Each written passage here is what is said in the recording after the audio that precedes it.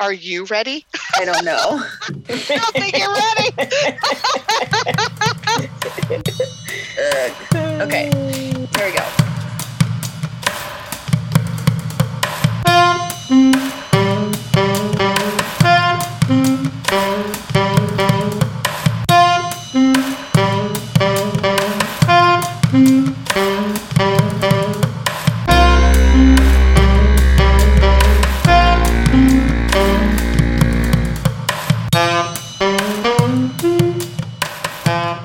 Welcome to Seeing Red the Pod, episode 72, where we always discuss the latest Nebraska issues. I'm Stephanie, and here with me today, as always, are April and Melody. Hi, ladies. How's it going?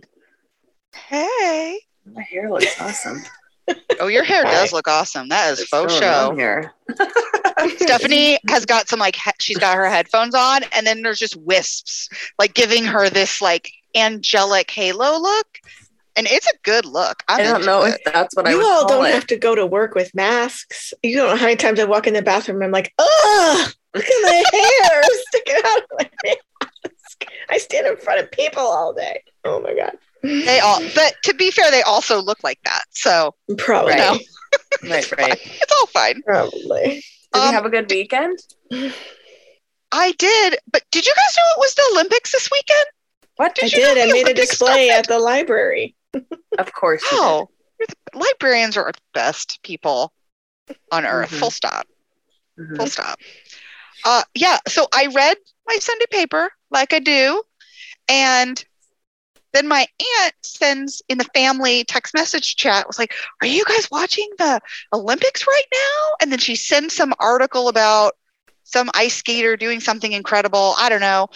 And I realized, I just read the newspaper. They did not talk about the Olympics.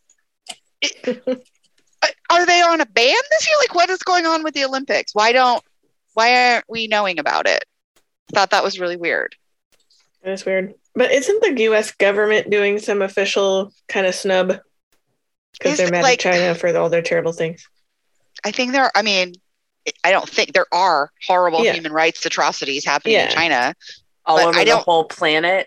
We didn't care when it was in Beijing.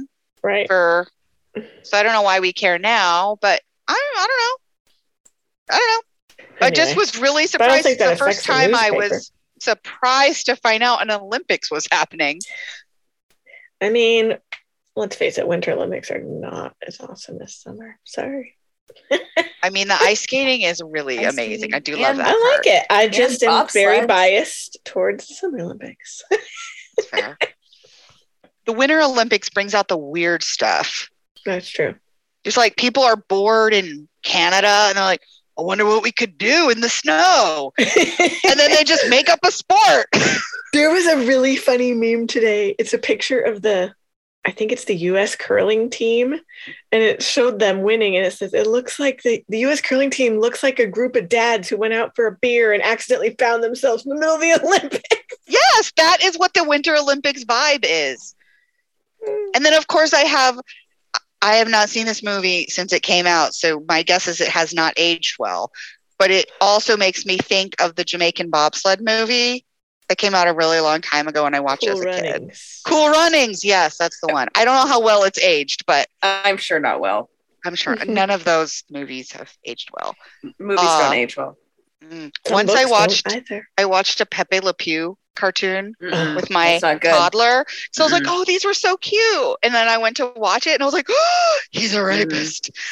I was trying to explain somebody's outfit and I was like, oh, it's a wife beater and overalls. And I was like, and then my 8-year-old's like, what's a wife beater? And I'm like, oh. Phrase did not age well. No. Oh. You know what I don't like? Garfield. He's all fat shame, fat shame, fat shame. Oh. Fat jokes are not funny. Mm-mm. My daughter picked one up and I was like, oh. Yeah. It's a problem. So I like some of those movies I'm not going to revisit them at the time, we all loved that movie. Jamaicans in the snow, love it. So, okay, we have, first of all, there was a really big, hot mess of a situation that happened in Lincoln with a gun showing up at a school. I really don't want to talk about that today. Can we talk about that next week? And then instead, what I want to talk about is this most amazing woman advocate that is leaving Lincoln. And I really want to talk about that. And I don't want to like leap into her interview feeling mad. Can we bump it to next week? Do you think that's fair to our listeners? Listeners, what do you think? Is it fair? Fair. Yes, Mother. They said it was fair, guys. Let's bring in Anne. I'm still processing that moment. I'm really excited tonight. We have Anne Hunter Purtle. She's a native of Lincoln, Nebraska, and a proud graduate of Lincoln Public Schools and the University of Nebraska-Lincoln. She holds a BA in political science and French and a master's in agricultural economics. I like this combination. She served as Stand for Schools executive director since 2016, prior to founding Stand for Schools, and spent 5 years in Washington, D.C., working at the U.S. Senate, the White House, and the Environmental Protection Agency. Anne's passionate about preserving and strengthening Nebraska's public schools so that future generations of Nebraskans can enjoy the opportunities she received. Hi, Anne. So nice to have you. Hi. Thanks so much for inviting me. It's great to be here. How was your weekend? It's pretty good. It was pretty chill. My partner's birthday was this weekend, so we got to celebrate with some friends and family, which was nice. Yay. So I want to say one thing about Anne's partner. I am on their Christmas card list, and I got their Christmas card, and it is Anne's partner, like with like a little bulge in their sweater, and then there's like a comment. It's like a food baby. They're like, "We're expecting a food baby," and it was the best Christmas card ever. It was so funny. It was so funny. That's Jeff's sense of humor. All of the creativity for those cards is from him.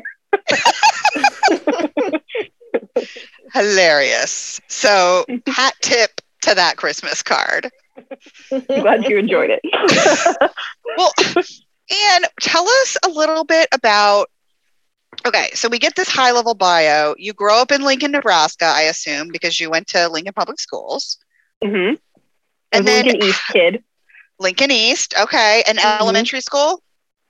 I started at Holmes and then went to Maxey Elementary when that opened as a third grader. I went over there, I think it was 95 that building opened. Middle school at Lux, and then, East High. Love it. And then, okay, so then you go to the University of Nebraska-Lincoln. And then, like, how do you end up in DC and working in the Senate? And then why do you come back? Like, walk me through this. Yeah, great question. So I had always been interested in politics from the time I was 13 years old in 2000, and Bush v. Gore really sort of like, I don't know why, but it really sort of sparked my interest. And that was the first, presidential election I really remember, and it was so crazy. And from that age, I was like, I want to work in politics. And so I did study political science at UNL, and then was just applying for internships. So I started as an intern in Ben Nelson's office in DC in the summer of 2011. While I was there, I found out that I had been accepted for a White House internship in the fall. And I did not expect that. I had already been turned down twice for a White House internship. I applied 3 times and got it on the 3rd time. And I was ready to give up at that point, right? It was like after that 3rd application, I was ready to be like, all right, this isn't going to happen, and kind of move on. But who was president at the time? Obama's administration. Okay. Yep. So I was midway through a master's at UNL and ended up putting school on hold. Thought it was going to be for a semester to do this White House internship. And it was amazing. And I ended up getting a job at the White House thereafter. I was at the Council on Environmental Quality, and I was getting to work on land and water conservation policy. So national parks, national monuments, oceans, fires, floods. BP oil spill was sort of in my boss's purview, and I was getting to, support a more senior official working on all this stuff and just learn. And it was really amazing. So I was there for about 2 years. And then because I was already halfway done with a master's at UNL, it was like going to be easier and less expensive, certainly, to finish that master's than to restart a degree somewhere else. So I came back to Nebraska briefly in 2013, I think it was. Yeah. And finished the second year of that master's, and then left again in 2014 and went to work at the EPA as a speechwriter to the head of the agency. So during my time in DC, I was there about 5 years in total, but I wasn't away from Nebraska very long, really only a couple of years at a time. And I loved my time in speechwriting, and I loved EPA, and I loved getting to work on climate change. But I realized not too long into that job that I really wanted to be able to use my own voice rather than shaping someone else's voice. And so I was kind of on the lookout for an opportunity to do that as far as what I would do next. But that was really all the direction that I had. And then in early 2016, I was in DC still, and I was reading in the Journal Star online about the governor starting to make noise about school privatization in Nebraska, charter schools, vouchers, and so on. That made me mad for two reasons. One, because I got an excellent public school education in Nebraska, and it was enabling me to do what I wanted to do in the world. And I didn't like seeing that threatened. And two, my parents are both public school educators, and I know not only how hard they work, but how much they believe in every kid's potential. And the way that the governor was selling these policies was just not truthful, and not characterizing public schools in a truthful light. And so I got mad. I wrote an opinion piece in the Journal Star opposing school privatization in Nebraska. And I kind of thought that would be that. It was like, okay, well, I did something, that's that. I wrote my piece, and was actually contacted by some folks in Omaha doing some similar work. And they offered to put me in touch with some local foundations. And one thing led to another. And within a few months, in mid-2016, I moved home to Nebraska to start Stand for Schools. So that's how that all came together. That's amazing. Like one letter to the editor, and then boom, boom, boom, boom, boom. Dang. It was wild. Could not have predicted how that was going to go, and got, extremely lucky with that for sure. But I've loved the work, and it's been an awesome 5.5 years. I would say I think those of us working in education got extremely lucky to have you in your group since 2016.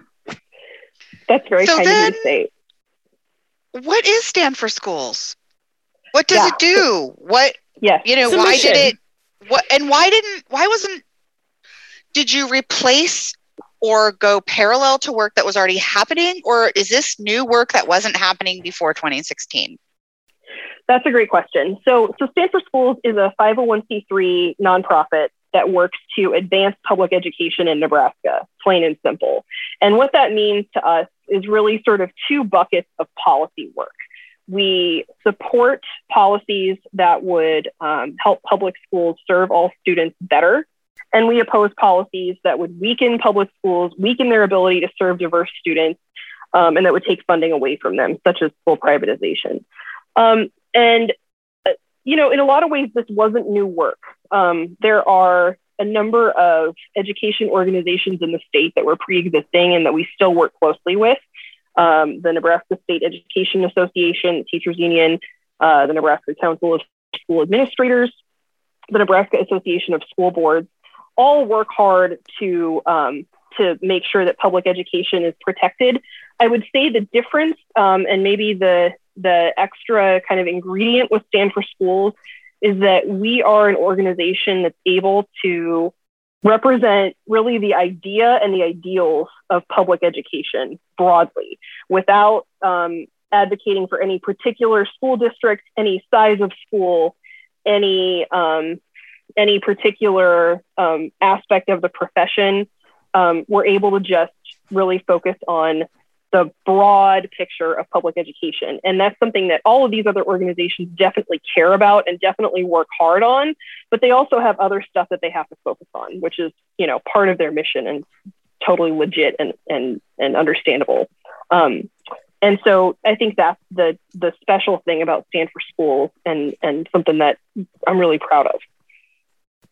The only thing so even close to similar that I can think of in terms of advocacy, even then it's different, is Nebraska Loves Public Schools, but they're really about raising up the story, the narratives, but they don't do the, I don't know if lobbying is the right word. What word would you use for what Stand for School does? I would use advocacy and policy input.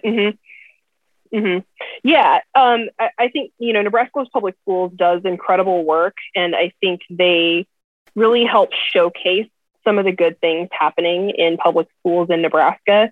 But yeah, there was this need in 2016 for this policy piece, and that's kind of the role that we came to fill. Yeah, it's wonderful. So what you kind of said that there's been these broad threats to public schools and that you think Nebraska has great schools.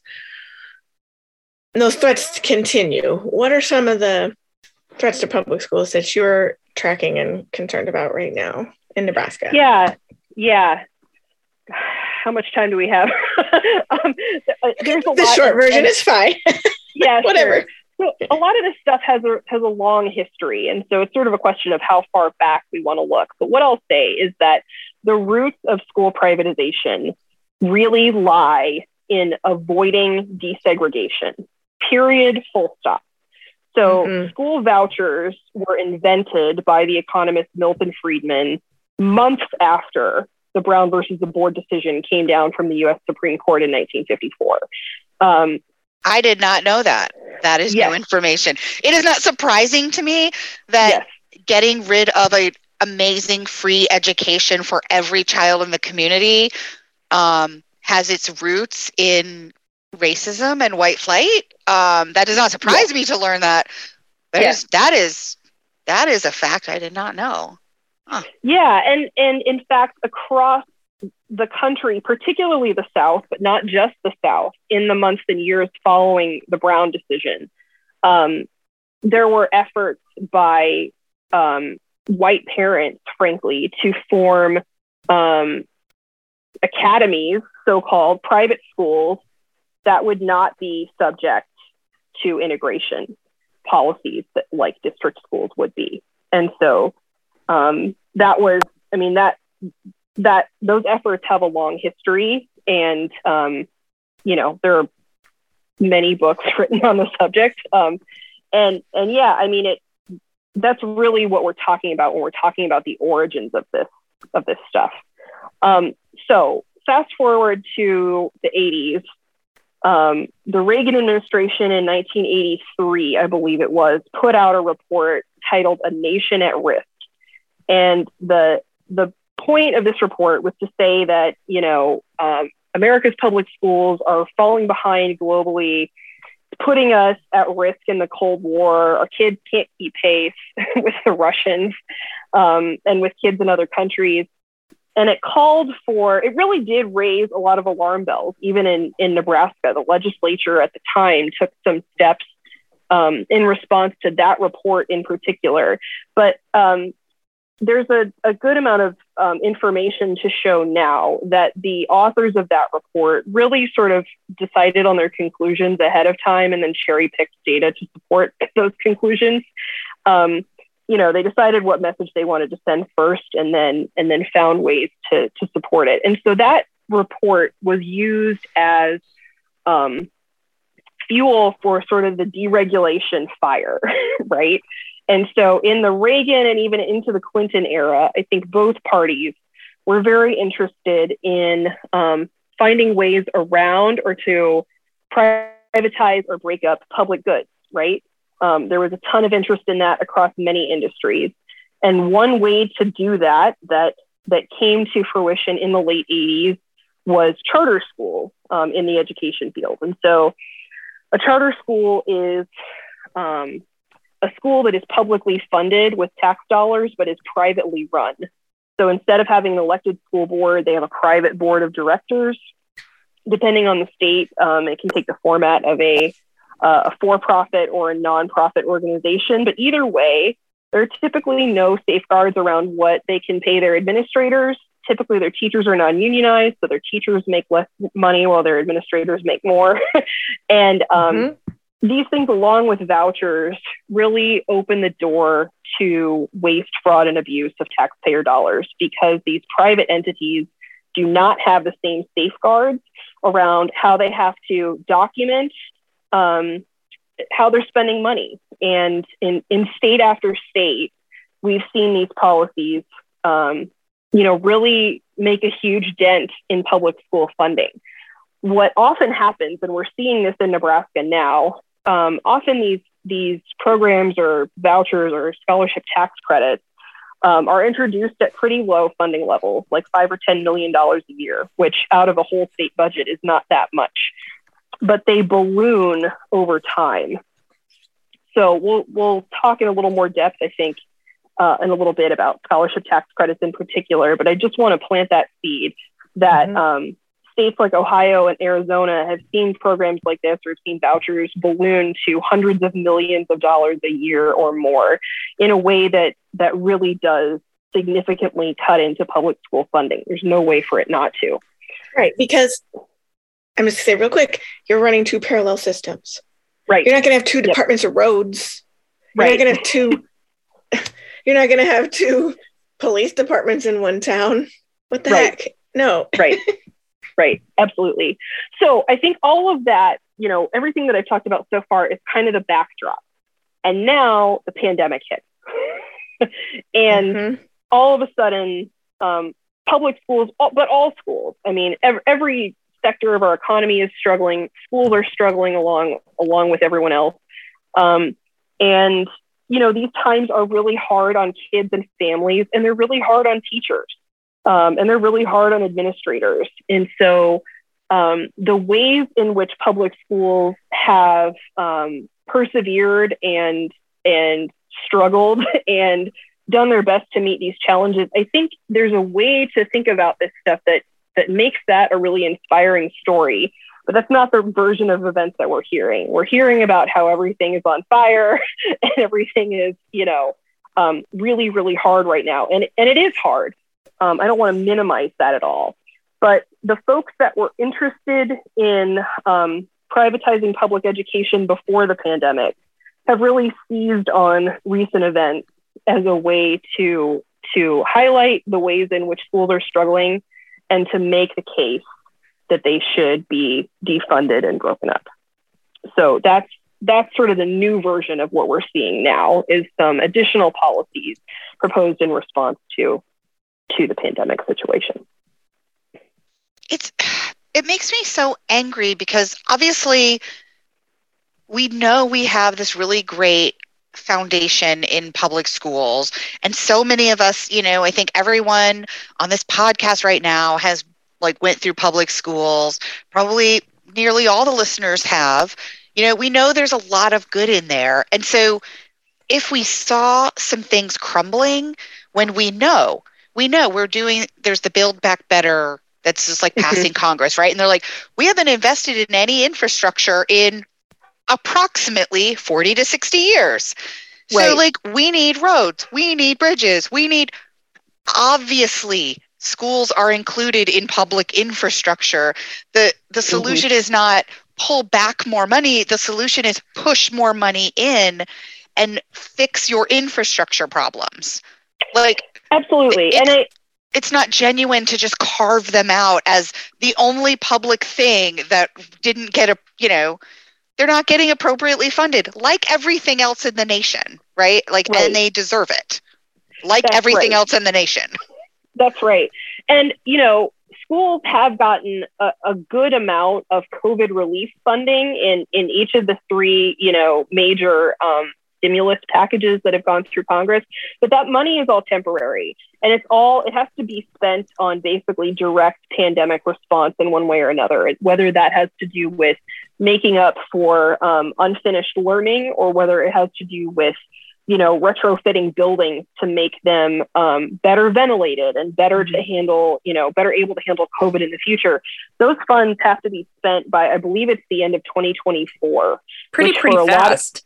Yes, which for a lot of districts is not enough time to address the long-term challenges that we know are coming.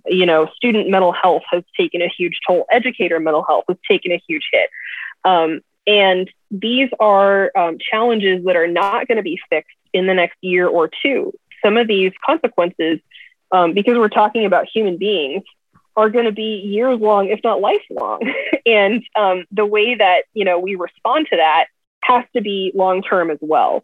And so what I want folks to understand is yes, public schools and even in the earlier versions of the stimulus, private schools got a good amount of COVID relief funding, but that is on top of decades of underfunding by states, particularly Nebraska. We consistently rank 49th in the country for state level investment in public K-12 education. We rely extremely heavily on local property taxes to fund our public schools, which both, makes landowners in this state not very happy, but also exacerbates existing inequities, right? Because property taxes are higher, can be higher in places where there's more to tax in wealthier areas. And in districts that have less wealth, the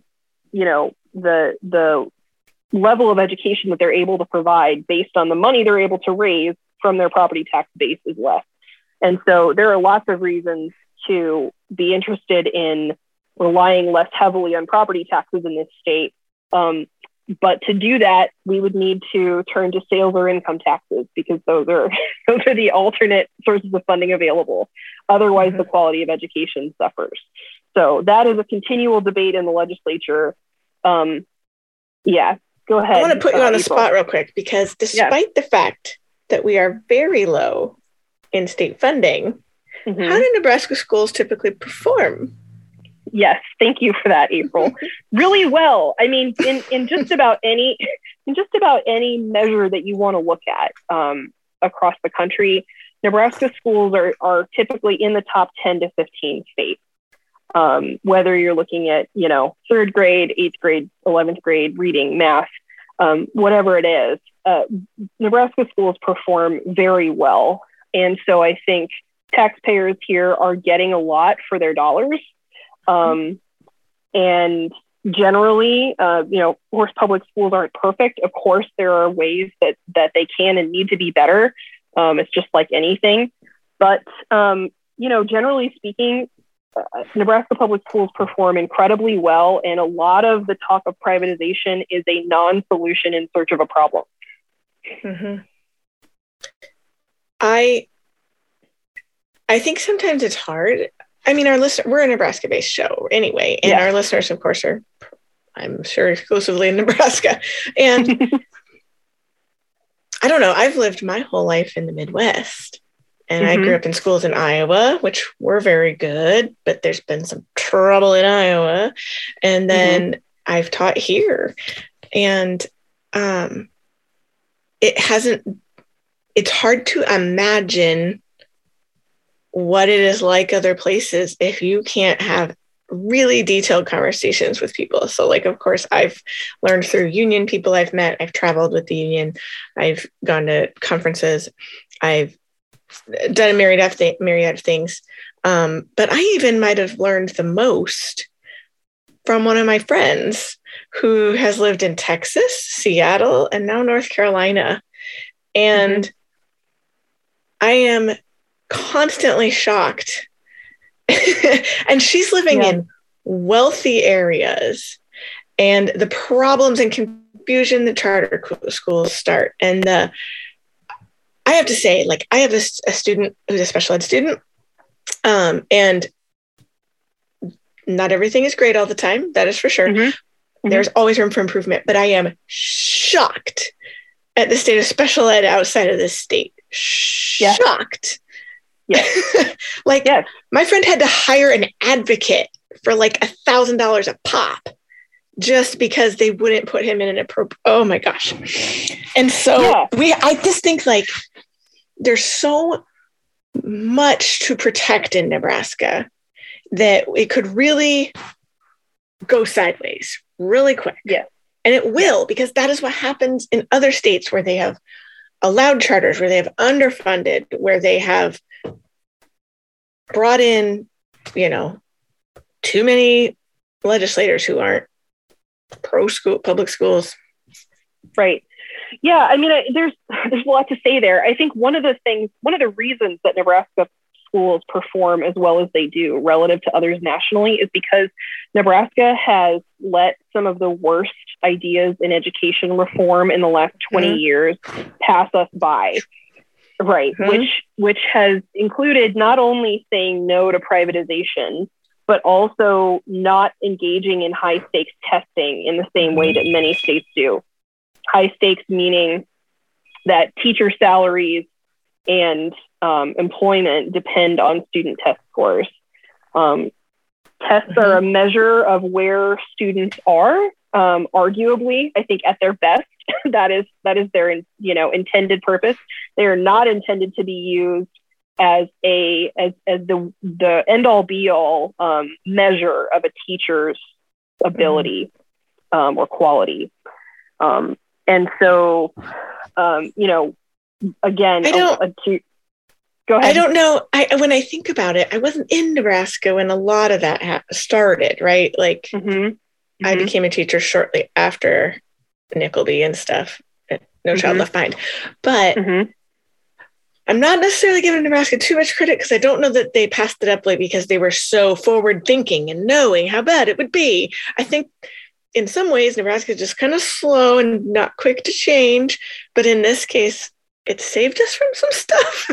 Well, I think this is something like people have undervalued, and now maybe we're reflecting and starting to value the conservative nature that we don't run towards progressive liberal ideals. We don't run to things on the really conservative hot button ideas. Like we just run the middle, and we're like, I don't know. Let me think about it. Let me see how it goes in 27 other states first. Well, maybe that's not enough. Let me get a little bit more. Let's go a little slower. And then things that are terrible, we don't end up doing. And there's some good things we also don't end up doing. But on the whole, I think our state has fared really well through some pretty nasty political trends. And absolutely. I totally agree with that, Melody. I think that's a good definition of what conservatism can be and what it can do is a healthy skepticism toward, shiny new objects and ideas. And really just by kind of waiting it out, we've thus far let some of the worst of this pass us by. And in this case, I think that's been a really good thing. Well, I mean, it just, so many of these things were enacted around the country without any proof of efficacy anyway. So it was smart to not hop on the bandwagon. I just don't know in my own experience if that was how forward thinking Nebraska was. Oh yeah, I agree. A little bit of luck. Yeah, I totally agree with Melody on this, April. I think it was sort of a conservative, let's wait and see type of mindset. And it turns out that in this instance, when so many of these policies have been disastrous, so many other places, it's served us really well. I'd like to give just a couple examples of what I mean when I say it's been disastrous, because I want people to understand what that has looked like in many places. So one example is Ohio. In about 2015, the state auditor of Ohio sent in representatives of his office into a number of charter schools in their state to actually count the number of students in attendance on any given day. And it turned out that not in one or two, but in hundreds of charter schools across Ohio, there were a third to half as many students as had been reported to the state. And the other 2/3 to half of these students did not exist. So we're talking about tens and hundreds of millions of dollars of state and federal funding that went to these schools. Presumably, they ended up lining administrators' pockets in a lot of cases. Sounds like fraud. Yeah, Mhm. exactly. It's precisely fraud, but it's money that the public school students of Ohio will never get back, right? Mhm. It's money that was siphoned away from public education in Ohio that doesn't come back to educate the same kids. Every kid only gets one shot, right? In Arizona, similar deal. They have a scholarship tax credit program in addition to several voucher programs and charter schools in Arizona. But their scholarship tax credits alone cost well over $500 million a year. And that is money that, again, their public schools are missing out on every day. Milwaukee, Wisconsin was sort of the testing ground for vouchers in the late 80s and early 90s. And that has really hollowed out Milwaukee public schools, along with many other school districts in their state. Again, you're looking at many, many millions of dollars going to vouchers to send kids to private schools that do a worse job of educating kids than public schools do. And particularly, this is true in many states, but it's certainly true in Wisconsin. Students who leave public school to attend a private school on a voucher do worse than their public school peers, particularly in math, within a year. And what has happened in many states is that when this money becomes available to private schools, it's not just the existing private schools that take advantage of it. There are these sort of fly-by-night, low-quality private schools that pop up to take advantage of this money. They pay their teachers terribly. They often hire teachers who are not fully certified because they don't have to be certified. And they're not doing a good job of educating kids. And they won't let them unionize to improve conditions. Exactly. And so I think what's important for people to know is that not only are these policies taking funding away from public schools, they don't work. They're not providing a better education than public schools. I think if they were doing a better job, that would be one thing and it would be a different policy conversation, but they're not doing better. If anything, they're doing worse in many states. And so, again, like I said, this is a series of non-solutions, largely in search of a problem in Nebraska. Mm-hmm. So I think that leads us really well. Tell us about a couple of Nebraska bills that have been introduced that you're concerned about that our listeners should know about. Yeah. So LB 1237 is one that has a hearing coming up this week, actually. It'll be Wednesday, February 9th in the Revenue Committee at 1:30 p.m. And wait, real quick, people have to get their testimony or their written online thing in by noon the day before. So before noon Tuesday. Okay. Yep. And they can do that by going to the legislature's website, searching for LB 1237, and then there's a button that says submit comment on LB 1237, and they can fill that in and submit it. So this episode might not be out before Tuesday, I just realized. But anyway. It's see. Fine. It's fine. So, this is a bill that has a hearing coming up. So this is a scholarship tax credit bill. We've seen several versions of a very similar bill in the last few years. In fact, the legislature debated and did not advance an almost identical version just a month ago. So the entire body debated this bill for 8 hours. It did not advance, and there's a new version that's already back. So basically what this bill would do is it would let donors to private school scholarship programs get a 50% tax credit on their donation instead of paying up to half their income taxes. And so there's a couple of problems with that. One, we don't treat any other type of charitable giving that way in Nebraska. If you donate to your church or a homeless shelter or a food bank or to cancer research, you get a small charitable deduction on your state and federal taxes, but you don't get a 50% credit. So we're talking up to thousands more dollars donating to private school scholarship funds than any other type of charitable giving in the state. So that's one problem. And the other problem is that you have to have money to give money in this way, right? Mm-hmm. And what we're allowing or what we're encouraging under this bill is for wealthy people to engage in this one type of charitable giving instead of paying their income taxes. And we don't let people choose where their income taxes go, right? If we could choose, I would have some thoughts about how my income taxes were spent. Right? Also have thoughts. So many thoughts. Right? But we don't get to make that distinction. And this bill, LB 1237, would carve out again this one type of special exception for charitable giving in a way that benefits private schools exclusively. On the student side, the problem with this bill is that just because a student is eligible for a scholarship does not mean a private school has to take them. And in fact, the private school is able to continue to discriminate in almost any way that they want to against students. So there are some loose protections in the bill against race-based discrimination, but that's it. So any other personal characteristic, religion, sexual orientation, gender identity, special ed needs, they feel like they can't meet. Absolutely. English language learner status, anything about the student or their family, the private school can discriminate and still get this taxpayer money.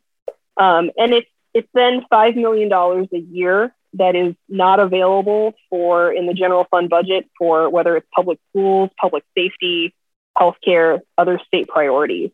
And on top of all of that,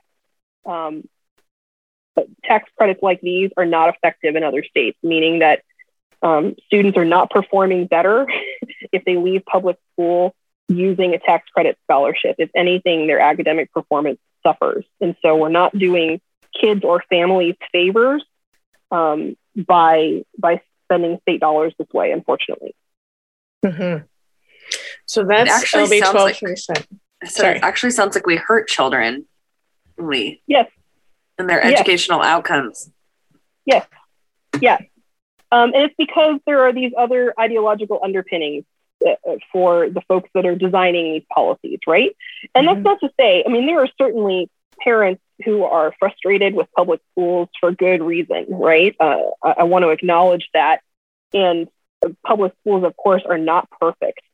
But that said, from a policy standpoint, what we have to look at is what works at scale and what works the best for the most kids.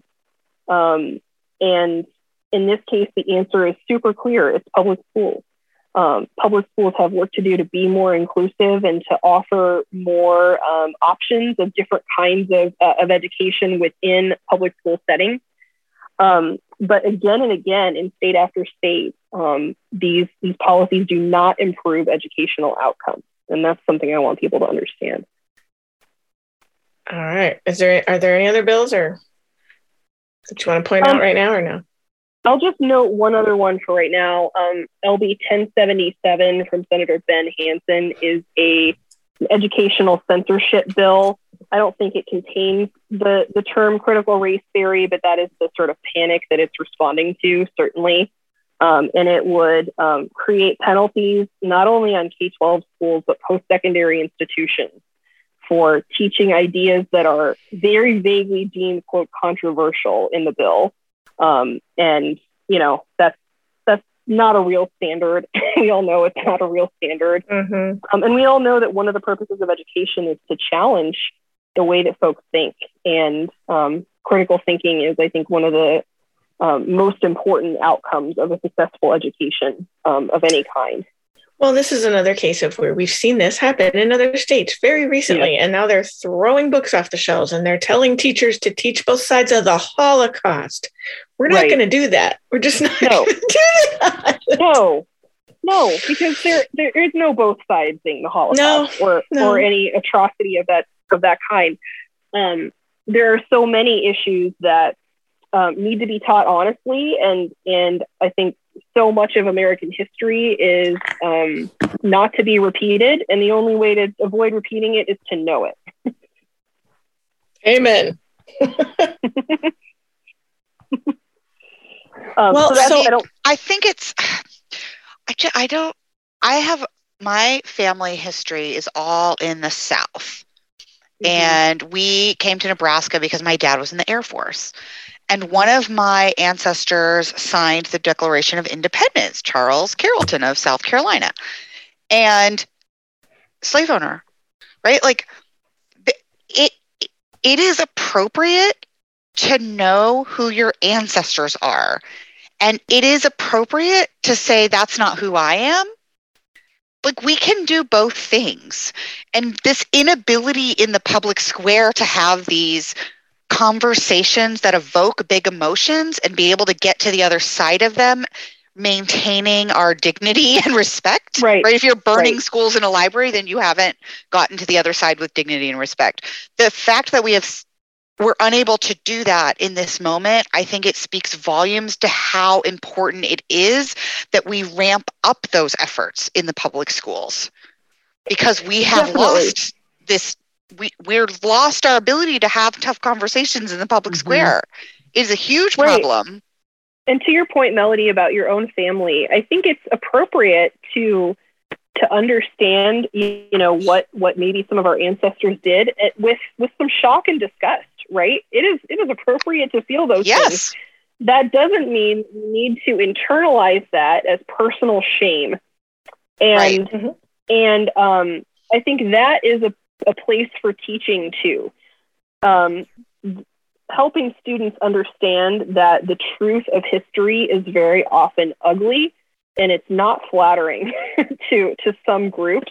But that doesn't mean that children are personally responsible for what happened in the past.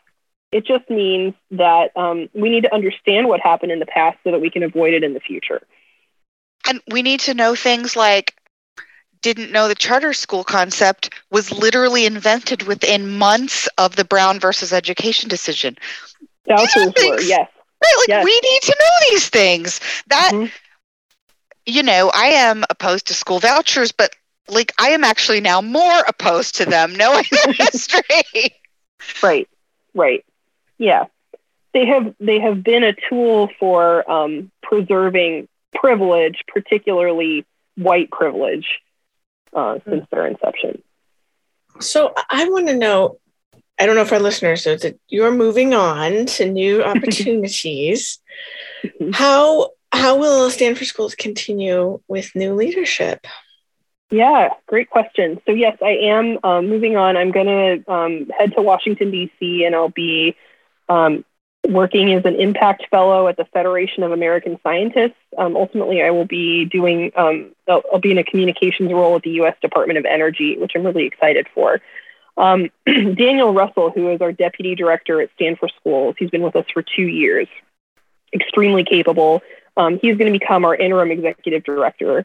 And then our board is going to be doing a search for my position. So more details to come in the next couple of weeks. But we will have an application opening up, and definitely Stand for Schools work will continue. I wouldn't have felt okay about stepping away unless I knew that was going to be the case. So excited for the search process. It was a really hard decision. I thought about it long and hard, and I think this is the right move for me personally, but I'm always going to love Stand for Schools and be rooting for them. And I would ask folks to join us in that. Please keep up with what Stand for Schools is doing. You can go to standforschools.org and join our email list, or find us on Facebook or Twitter. And keep up with what's happening around public education in Nebraska. Melody, you have a question you like to ask before I ask about reading. I want to know. I'm just sitting here, letting your incredible career just wash over me. This is what's happening right now. I was feeling very starstruck. But so ambitious people that are I see problems. I want to do something. How do they get started? What's your advice? What's your wisdom to the people coming up behind you? What would you say? Yeah. There's a lot to say. So I'll speak to getting started, and then I also want to speak to endings, because I think that's something we don't talk about enough. And since I'm approaching an ending here myself, I want to speak to that too briefly. So as far as getting started, I think a great way to get engaged in the type of work I do, if that interests you, and the type of work that Stand for Schools does, start just tracking the Nebraska legislature.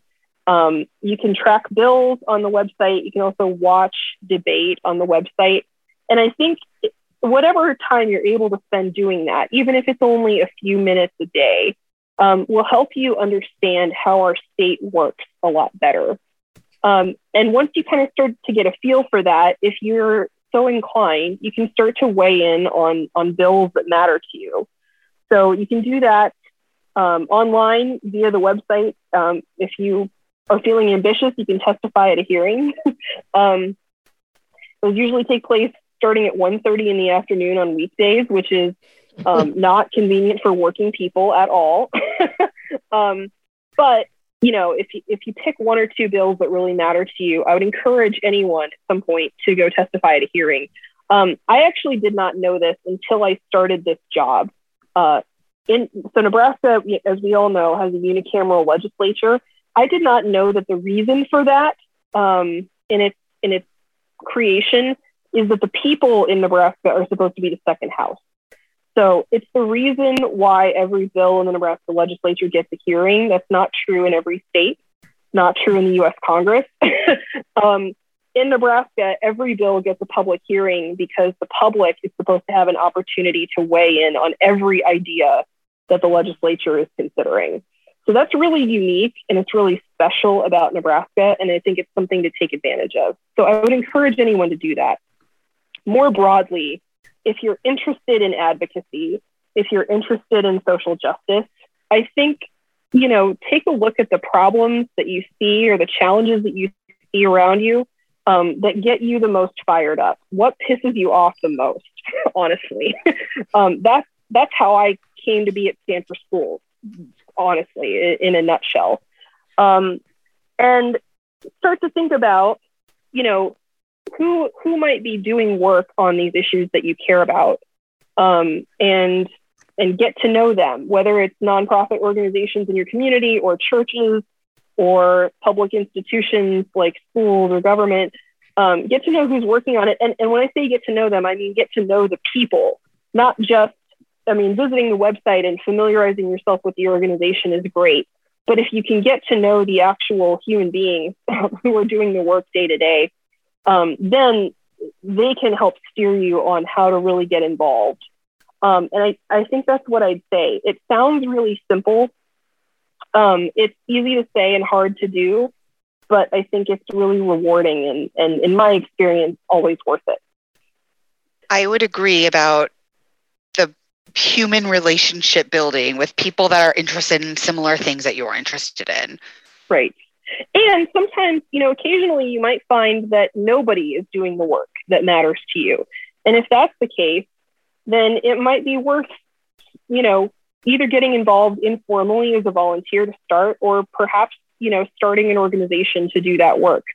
That's how I found my path. And it's not in any way something I planned far in advance. It just sort of came together and happened, and that is possible. So I would encourage folks to go that direction. I also wanted to speak to endings really quickly. Mm-hmm. Something that I had to sort of come to terms with in deciding to move on from Stand for Schools, because this work will be important for a long time. I would love nothing more than for Stand for Schools to work itself out of existence.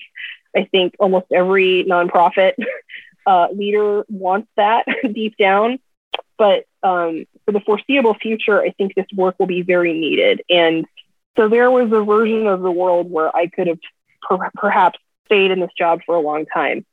Personally, I'm tired, and after the pandemic, I'm ready for a change, and I'm ready to be in a bigger city. Just me personally here. And I think very often our message to young people who are interested in policy, advocacy, or activism is that if you get into this, you not only have to stay in it your whole life and you have to always do it because it'll always be a fight, but also if you are from a place like Nebraska and you have progressive views, our message to people is, we need good people to stay, or we need good people to come back. And that is true. We absolutely do need good people to stay, and we need good people to come back. But we also need people to come back maybe for a while, maybe for a shift, maybe for thinking about it as kind of a tour of duty. We need people to devote some time and energy to causes they care about, especially in places like Nebraska. But that doesn't mean that you have to do it forever. It doesn't mean that you have to sacrifice your health, happiness, or other things that are important to you in the long run. And it doesn't mean that, if you start doing good work, that you always will have to do that. So I would love for us to talk more in activism about ways to be involved and then hand off work when we get tired. That's not something that we talk about very well, I think, as activists. And it's something that I think we need to discuss more and normalize to take care of each other. We're living in very challenging times for a lot of reasons, and everybody is dealing with a lot. And it is possible to be involved and do good work, and also to hand it off at a certain point and do something different. So I want people to think about that too. I think is really important. And, normalizing this idea that it is not your individual job, right, to save everyone from everything. Right. It's right. not your job. Right. You can't actually. You will Right. die unhappy and burnt out because you can't do it by yourself. Right.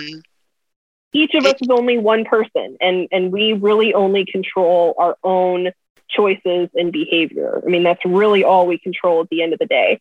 And so, we need to, I think, as activists, get better at, one, asking for help when we're struggling, and two, supporting each other and saying, you know what, you've been running a really long race, tag me in, I'm ready. I have energy right now, I think that's something we need to do better. That happened to me recently. I couldn't go to a bill hearing for a topic that I'm usually at all the bill hearings for, and I sent someone else, and I had to really wrestle with my own ego. But I was like, but I have an unvaccinated child, and everybody has COVID at the legislature. That's where all the anti-maskers are living, who don't, they're not vaxxed and they're not masked. So I'm like, I can't, in good conscience, go and speak on this bill in person. I cannot do it. And I had to send somebody else. And then I got a technical piece of the bill wrong, which was mortifying. And a senator called her out on that. And she was super gracious. And she's like, no, Melody, it's fine, whatever. Right. And, letting go, some of that is ego also. It's just your own ego that you can't let go. Right. It's really hard. And it's sometimes hard to know what's ego and what's, duty, right? Yeah. But I think that's something that we all need to wrestle with. And I'm glad that, Melody, that you put your family's health first. I think more of us need to make those kinds of decisions more often, for sure. Yeah. So that was, I just thought I didn't let go of the topic, but I just did say, it can't just be me. I am not the deal maker breaker. Right. In this hearing is not the deal maker breaker. It's okay. These bills, like you're talking about with these education bills, they come back year after year after year after year after year. Yeah. You can take a break. It'll be there when you come back, and people will either pick up the mantle or they won't. And you just do what you can. You just do the best you can. And I think that's a really important message for everyone. April, what have you got? Well, we always ask, what have you been reading, or what would you recommend? And I'll throw it in our bookshop. And not to steal your thunder, but I'm going to put in a couple books by Diane Ravitch about the history of schools. Yeah. Because You'll learn a lot. But what do you got for us? Yeah, I'm reading How the Word is Passed by Clint Smith. I want to read that. It's great so far. I'm still in kind of the early portion of it, but it's about, I think the subtitle is Reckoning with the History of Slavery in America. And so he visits, I think, 7 historical sites that have ties to the history of slavery. And he examines how they all present that history. And it varies widely from place to place, and how visitors to those sites come away with, what understanding they come away with. It's really well done. The other is called The Woman Behind the New Deal, The Life and Legacy of Frances Perkins. It's a biography of the first woman cabinet member, FDR's labor secretary, Frances Perkins. In reading this, I'm like, how is she not a household name? This is crazy. Basically, I don't think it's an exaggeration to say that the entire idea for the New Deal came from her. And FDR approached her about being his labor secretary, and she said, okay, but I don't want to do it unless you're going to impose a 40-hour work week, create unemployment insurance, create Social Security, and a whole list of other things. And he said, okay, I'll do it. We'll get it done. And she said, okay, then I'll come work for you. She was a social worker by training. She actually personally witnessed the Triangle Shirtwaist Fire in New York City, where several dozen workers were killed in a fire caused by unsafe working conditions. And she spent the rest of her career fighting for worker protections. And her story is pretty remarkable. So I'm loving that book. Great. We'll add them to our list. And it was so great to have you. Thank you for coming on. Thank you so much for having me. I really appreciate it. And thank you for what you do. You learned so much. As Thank you. Thank you. You've been listening to Seeing Red Nebraska, Politics from the Left. Seeing Red is a group blog edited by citizen volunteers and entirely devoted to Nebraska politics. You can support us on Patreon with a $5, $10, or $20 a month donation. Be sure to check us out at seeingrednebraska.com and on Facebook and Instagram. You can also follow us on Twitter at seeingredne or contact us via email at seeingredne@protonmail.com.